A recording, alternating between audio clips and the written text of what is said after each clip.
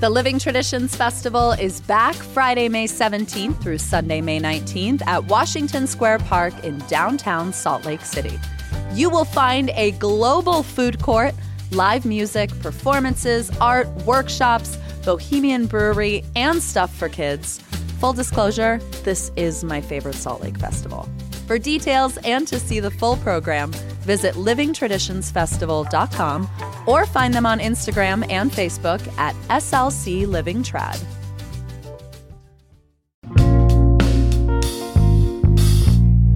Here's what Salt Lake's talking about. The city council was busy this week, so was Mother Nature, and so were you, I bet. Lead producer Emily Means is here to break down the week's top stories with me. It's Friday, April 7th. I'm Ali Vallarta, and this is CityCast Salt Lake.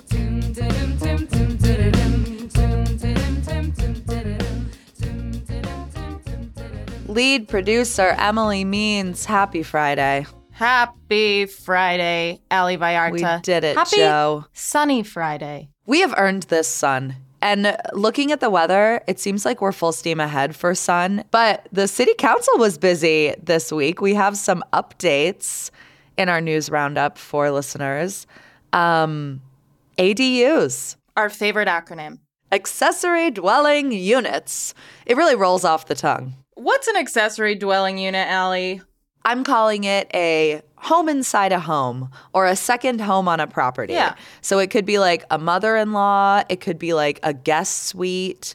It could be a basement apartment or like an attached apartment. Any sort of like secondary housing on a single lot that has its own entrance is an ADU. And we're not going to get too deep into this because we actually did a show about ADUs and this specific ordinance change this week. I'll link it in the show notes. And if you haven't heard it, I encourage you to listen. We talked to Taylor Anderson, the editor of Building Salt Lake. But basically, expect ADUs to be more plentiful in our city now. Which is great to see because, as we know, the entire state is dealing with an affordable housing crisis. And the idea is that if we increase the number of units, hopefully the cost of this housing goes down. So the city council did vote to change the accessory dwelling unit ordinance, and looks like they're going to revisit the data in 3 years, see if see how things are going, see if it's been working out for us.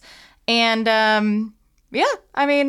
think housing nerds are really excited to see this. Yeah, housing nerds are kind of divided on the caveat to this vote, which is that there is what's called an owner occupancy requirement, which basically means that like if I, Ali Vallarta, have this like little house in Sugar House with this guest house in the back, and I'm renting out the guest house in the back and it's like an ADU, I have to live in the main house, at least for a certain number of days of the year. But ADUs are potentially the way of the future, and the city council will, I guess, revisit in a couple years, and they're probably what they're going to do is look at the map and say, how many of these are Airbnbs?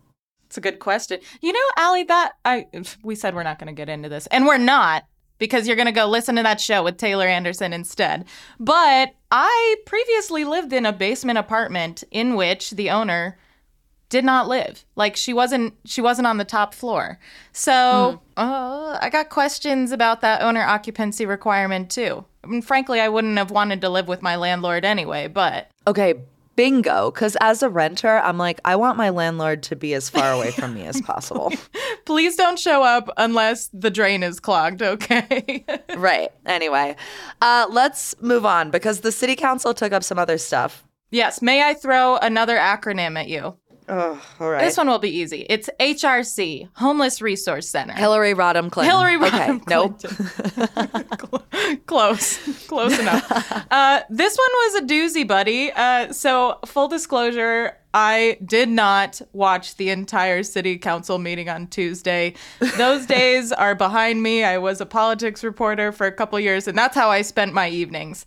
Not anymore. Yeah. So I'm going to tell you about a public hearing the city council had over a new proposed Homeless Resource Center Ordinance. Oh, God, can feel my chest tightening. Well, it's interesting because this one was a meaty topic. So, do you remember the shelter moratorium that Salt Lake City has in place? Absolutely. Yeah. Okay. So this whole thing is coming out of that process. So it was in 2021, I believe, that Mayor Erin Mendenhall initiated a moratorium on permanent shelters in Salt Lake City. We talked to her about that recently. We had the mayor on the show to talk about her approach to homelessness. And she said her main concern at the time and where that stemmed from was a concentration of homeless resources in some neighborhoods over others. And specifically, at the time, that was the Ballpark neighborhood. Now, that launched this process of reconsidering where we can put homeless resources in this city. Because if you take a look at Sugar House on the east side of the city, nary a homeless resource center in sight. Nada. No. In fact, they tried to put one there and the neighborhood fully opposed it and it ended up somewhere else. I think it actually ended up in my neighborhood in Central City. Yeah. I'm pretty sure there's only even 3 gas stations in Sugar House. And a Buffalo Wild Wings. And a That's Buffalo it. That's Wild Sugar Wings. House. Yes. So anyway, the city council and the city's planning commission have been looking at how can we more equitably distribute homeless resources throughout this city, because there's this idea that they really impact they can really impact the communities that they're in. There are concerns about crime. There's concerns about garbage or needles and things like that. General safety concerns that some people have who are property owners in that neighborhood.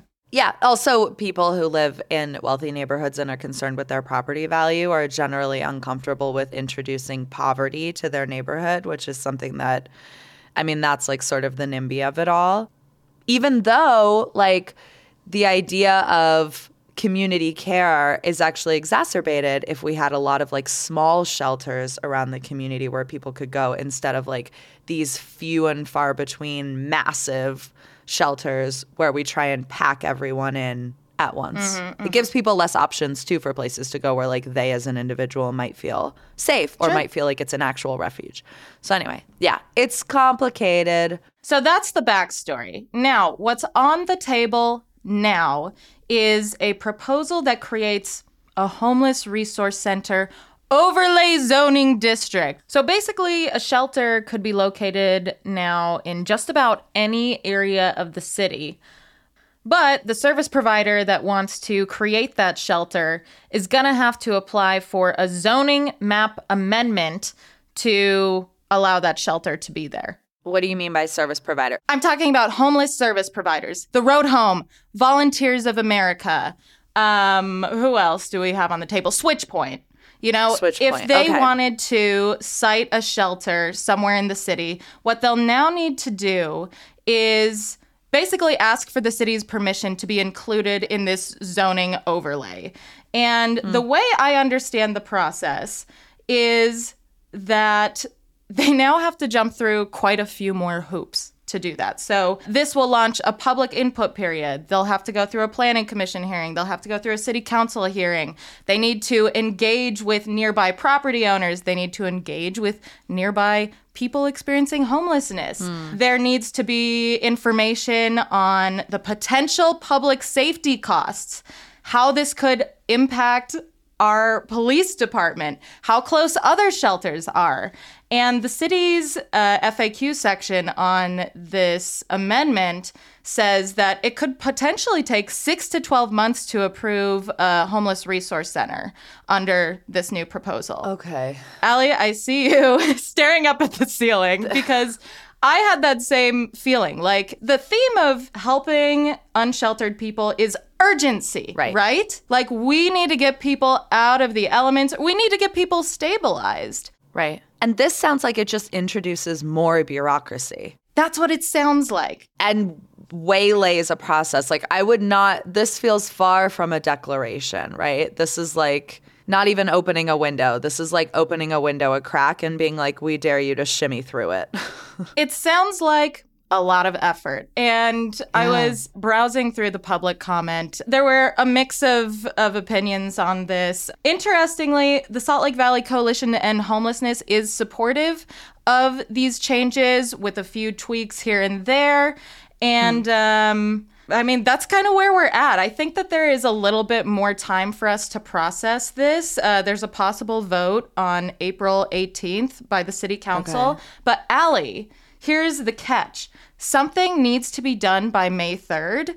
Otherwise, we go back to what we had before the shelter moratorium. Which is what? Which is shelters can only be built in certain zones? Yeah. Oy. So that's where we're at. Just plopping that into your lap. And, maybe we sit with that for a bit. I mean, this just feels like a classic town hall, local neighborhood democracy problem where you want everyone to feel heard in this process and in moving forward. And so you just kind of like stuff the turkey with like every way of going forward. And it's so jumbled. Like what you end up with is something that's not entirely clear, really bureaucratic, kind of confusing, and above all, slow. I think that the intentions behind this, this idea that we want shelters in more places, like we don't want to limit ourselves to just Ballpark or just Central City or just Fair Park. I think that is valid. Yeah, that's valid and an important way for us to address this. I'm not a planning expert, so maybe this is a good and thorough process. But, from the outside, it does sound like more hoops.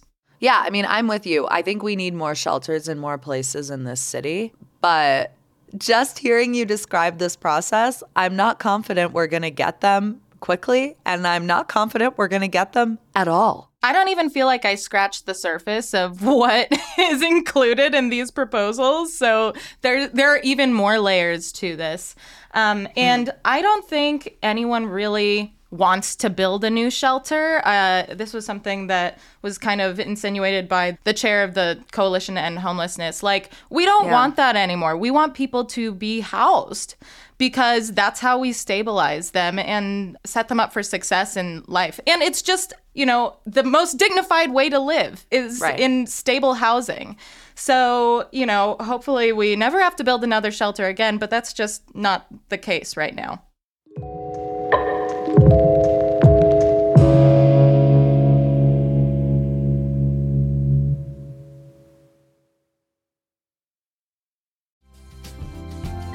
Whenever posture comes up in conversation, we all do that thing where we immediately sit upright and pull our shoulders back. Did you do it just now? I did a movement session with Chandler at Embodied Patience, and after a few gentle corrections, I was surprised to find sitting up straight is incredibly easy. Chandler's practice combines over a decade of study in yoga, Pilates, and the Alexander technique. So why should you invest in your posture? Let's start with the link between better posture and better breathing. Whether you're returning to activity from an injury, looking to manage pain, or just have the sense things could be a little easier, Chandler will teach you to create sustainable movement habits so that you can enjoy the things you love for longer. Maybe that's running marathons. Maybe it's walking the dog. Visit embodiedpatience.com to book a session with Chandler and give yourself the gift of your own attention. Spring is when leases expire, and if you're looking for a new or better apartment situation, here's the scoop at ICO Fort Union. Fort Union is ICO's newest build in Cottonwood Heights off 1300 East and 6720 South. And as they say in real estate, location, location, location. ICO Fort Union puts you 10 minutes from the mouth of Big Cottonwood Canyon and central to all the Fort Union shops and restaurants. But the complex is located on a dead-end street, so you get peace. ICO Fort Union offers studio 1, 2, and 3-bedroom apartment homes, plus these very cool 3-bedroom work-live apartments. So if you're starting something new, you can live above your business space. Amenities include a pet spa, a spin loft, a bike hub, and EV charging stations. and they are signing leases right now. So visit liveatfortunion.com for a tour.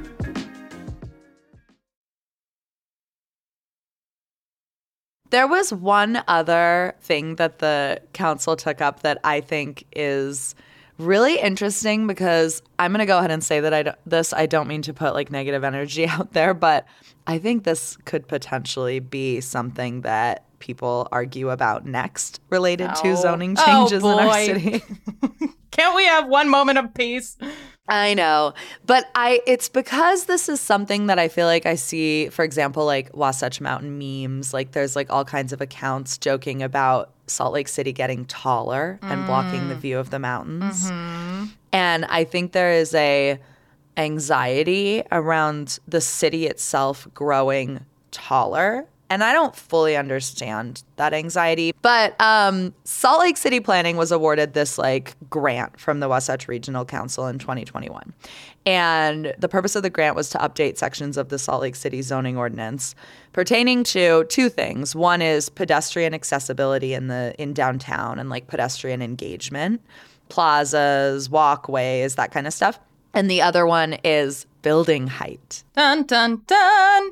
Dun, dun, dun. And it's fairly nuanced. Like, I'm not going to get into the dirty details here. I'll link the plan in the show notes if you want to have a scroll through. But basically, like, downtown is kind of split into these different districts, and they're, like, zoned differently. So you've got your, like, central business district, your Main Street, Three Pines, et cetera. You've got the Gateway. You've got the Broadway district, which is kind of, like, around, Broadway media. And then whatever else. There's Temple Square is like a district. Okay, so for each of these applied districts, they're recommending various changes to the rules. But generally, one of the themes here is things are going to start getting taller. And that's because we are growing and we need to make space for more things. And like we have to embrace density. And one of the ways that you embrace density is you build up. We need to grow up and not out. Exactly. We've already sprawled enough. So in District 1, which is basically like the central business district, like kind of along Main Street, like City Creek and South, there will be, if this is approved and moves forward, no special approval required to build up to 200 feet. Now, Emily, you might be thinking, how tall is that, Allie? It doesn't seem like a lot of feet. No, the Walker Center is about 225 feet. Really? Yeah. It seems taller to me. Yeah. But like if you think about like 111, that Goldman Sachs building, that's like 370 feet or something. Like that's quite tall. Like we're not talking like everybody go down, bring a shovel and build a skyscraper, no questions asked. But we are seeing some gentle growth. Yeah. How do you feel about downtown getting taller? I'm into it. It will make us feel like a real downtown. The only thing is, I think we have like some very wonderful, beautiful buildings in downtown Salt Lake, historic buildings. Now, I don't know if they're like specially designated historic buildings. And this is the only reason I'd be concerned is like, are we going to have to dump some of these beautiful buildings to build glass skyscrapers? Right. Know what I mean? From what I can see, this doesn't really take up issues of preservation. There are standards around like tree coverage, minimum vegetation, street trees, like overhead coverage. Like there is thought being given to how damn hot it gets downtown in the summer. Yeah. So we'll see how this kind of plays out. But I do forecast as part of our growing pains in this city, arguments about height because people like the idea that they can stand at, a certain spot downtown and see the Wasatch Mountains. Yeah. Maybe the mountains should get taller. I don't know. Yeah. How about that? Speaking of the mountains, can we just like quickly touch on some gondola news? Canyon Corner. Let's hit it. So Jacob Scholl, a reporter at The Trib, was like, hey, so in March, the legislature appropriated $150 million for, quote unquote, traffic solutions to Little and Big Cottonwood's traffic problems. Yeah. And this money, to be clear, cannot be spent on the proposed gondola up Little Cottonwood Canyon. This money could only be used for like existing transit. So among the things listed were like enhanced bus service, tolling, implementing toll booths to try and encourage people to carpool or take public transit, right? The enhanced bus service, of course, would be a dream come true because one thing we all know, whether or not you ski, you've seen the photos, the ski bus is a rodeo.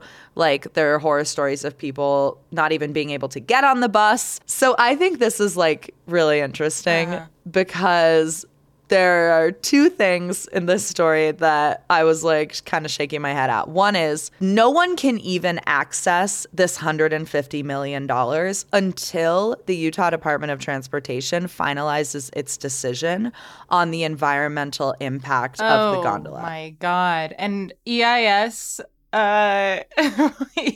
analyses can take hundreds of years. We are in the millionth comment period for this thing already. For anyone who isn't familiar with the gondola, there is a proposal to build a gondola up Little Cottonwood Canyon. It would be a $550 million taxpayer-funded project that would basically deliver people to two private resorts that essentially print cash. And so, yeah, this money can't even be accessed until they finish their environmental impact study of the gondola and like get it on record. So we're looking at what, centuries? And then on top of that, they're like expanding the bus service alone because of everything we would have to do to like appropriate this funding. Of course, we know there's a bus driver shortage. There are all these other factors at play. Could take 2 years. So we could not even see expanded bus service until the like 2025, 2026 or 2024, 2025 ski season. And we'll all be dead by then anyway. And it's just like such a reminder to me that like even if this gondola gets shoved through, we'll be dead before they start laying bricks. Well, okay. It's just kind of a bummer, man. Yeah. Well, and even if we're not taking into account ski season traffic, which is horrific, but in the summer, there is a ton of hiking traffic too. And maybe it's not clogging the canyon, but it is clogging the parking situation. You've got all these people like parking off on the side of the road so they can reach their trailhead. And wouldn't it be nice to just like this very summer hop on a bus that takes me to a trailhead and has 15-minute headways? That'd be nice. Yeah, unfortunately, Benjamin Wood, friend of the pod and reporter for City Weekly, did a story just this past week where he basically got someone from UDOT on the record saying that when they sketched out the idea for the gondola, they didn't really take hikers or anyone but skiers into leaf account. Peepers. You're screwed, leaf like, peepers. They said the quiet part out loud. It's like, yeah, no shit. We know the gondola is not for the hikers. Thank you. But like, nice job. I mean, good work, Benjamin Wood, for getting it on the record. All right. Well, let's talk about this winter. It's been one for the books. Oh my God. Almost 800 inches of snow. That's horrifying which is to me. Cuckoo bananas. Governor Cox has issued an emergency flood declaration, Emily. Did you know that? Thanks, Governor Cox. Did you know that he has also declared April Flood Safety Month? Wow, I wonder why. Lots of things coinciding here. If I was let me just say quickly, if I was the governor, every month would be like a themed month, but it would just be themed to whatever HBO show I'm watching. Like, November is White Lotus month, and if I catch you without a flower in your hair, you'll be relegated to unincorporated Salt Lake County. We don't go there.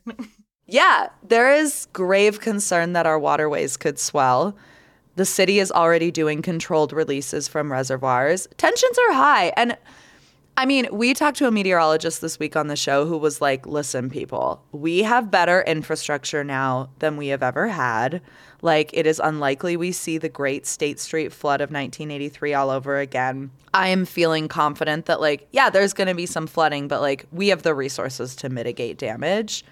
At the same time, I learned from the governor's emergency declaration, and I don't know if you knew this, Emily, but flooding has caused the most damage of any weather-related event in Utah historically. Like, it is our biggest enemy. Oh, really? No, I didn't know that, but I can't imagine that stat coming from southern Utah where we often have flash floods. Yeah. That's probably what it's about. I mean, it And a feels monsoon like season. You and I live fairly downtown. It feels like the kind of thing we wouldn't experience here.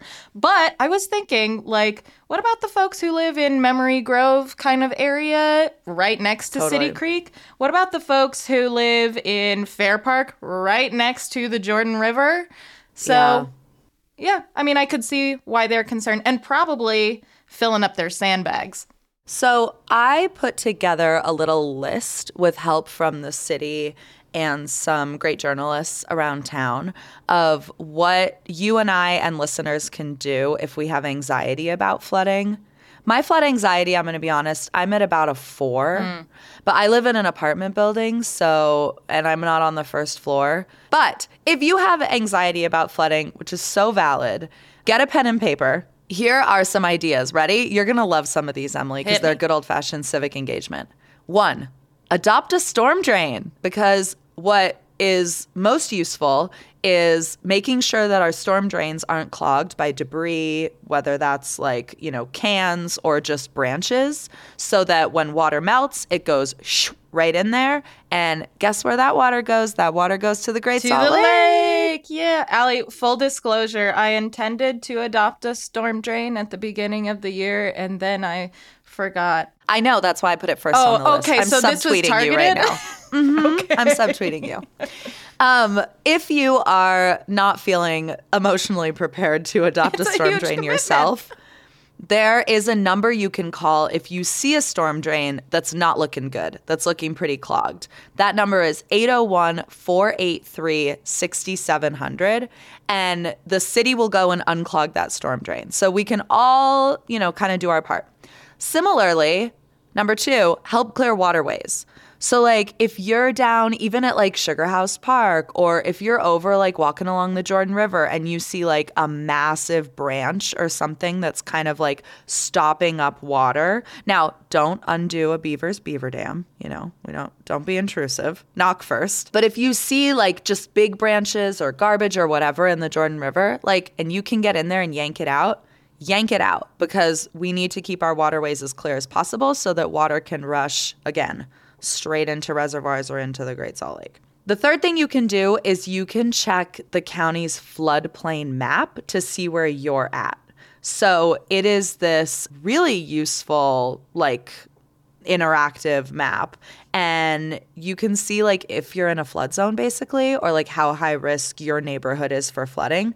I opened it up this morning, and I gotta say, like, of course, all along the Jordan River there, purple zone, So also be thoughtful about, like, maybe being prepared to pitch in and help out neighbors that are in parts of the city that are more likely to flood than yours. And then the final thing is you can get sandbags. Anyone in Salt Lake County can go and get sandbags from Wasatch Front Waste and Recycling. And that address is 604 West, 6960 South. And you can swing through and they will load up your truck or car with sandbags for you. And you can sandbag your house. Allie, this was extremely helpful. Thank you. Thank you. All right. What are you up to this weekend? Easter weekend. Also Passover Buona this week. Pasqua. Are you feeling holy? Feeling holy. My family is deeply Catholic, and so Easter is always a pretty big celebration for us. I'm headed up to Layton because guess what, Allie? My mom ordered New York City bagels from QVC. Oh, that is the most suburban thing I've ever heard in my life. Wow. Okay, so, I mean, it sounds like an Easter Passover sort of hybrid celebration. It's going to be great. It's going to be great. What are you doing this weekend? So this weekend, I think, is actually one of the most fun weekends in Salt Lake because there are 3 events that are very exciting to me. Saturday morning, we've got Empanada Fest. Delicious. At Square Kitchen, where you can basically eat 7 different kinds of empanadas from 7 different vendors with a Fisher beer in your hand or a juice or a coffee.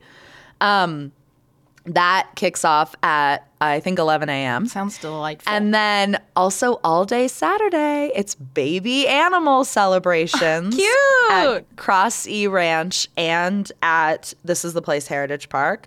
It's looking outside and seeing all this like snow on the ground. It is hard to believe that baby animals are being birthed, but nature's they gonna don't do live its thing. live by our rules, okay? No, we can't hold up a pregnancy for the weather. So chicks, ducks, lambs, like little baby Little bunnies, goats. like God, they're Little all so cute. goats. So go get those little dudes on your Instagram story, cuddle them, take pics, bring the kids. So that's all day Saturday. And then on Sunday is what I think Salt Lake's most fun annual dance party. It is back. It's the 13th year. It's the Bunny Hop. Have you ever been to the Bunny Hop, Emily? I've never been. Hop, hop, hop. It's so Is it just fun. the bunny hop basically- over and over again for hours? No. What it is it's all the people who don't necessarily have anywhere to be on Easter or like are swinging by a family Easter thing and then want to go out after. They do a massive dance party at the Garage on Beck. Like the whole back area is all open. They have DJs. It's $25 to get in. It's a fundraiser for Encircle and Gender Bands. And at noon, they put out a huge brunch and they leave it out until sunset. And you can just like drink, groove, Sounds like a dance. great time. I just feel like it's such a Salt Lake event. It's so unique. This year they're not selling tickets. It's first come, first serve entry. So get down there early and like have the time of your life. Man, too bad I got QVC bagels to eat. Otherwise, I'd be there. I know. All right. Well, happy Easter, Emily, to you and Thank your you. family. I hope the bagels are delicious and I will see you Monday. See you Monday. That's all for us today here on CityCast Salt Lake. Our lead producer is Emily Means. Our producer is Ivana Martinez. Our newsletter editor is Terina Ria. And our host is me, Ali Vallarta. Music is by the local band Mitochondria. We will be back Monday morning with more from around this city. Have a great weekend. Bye.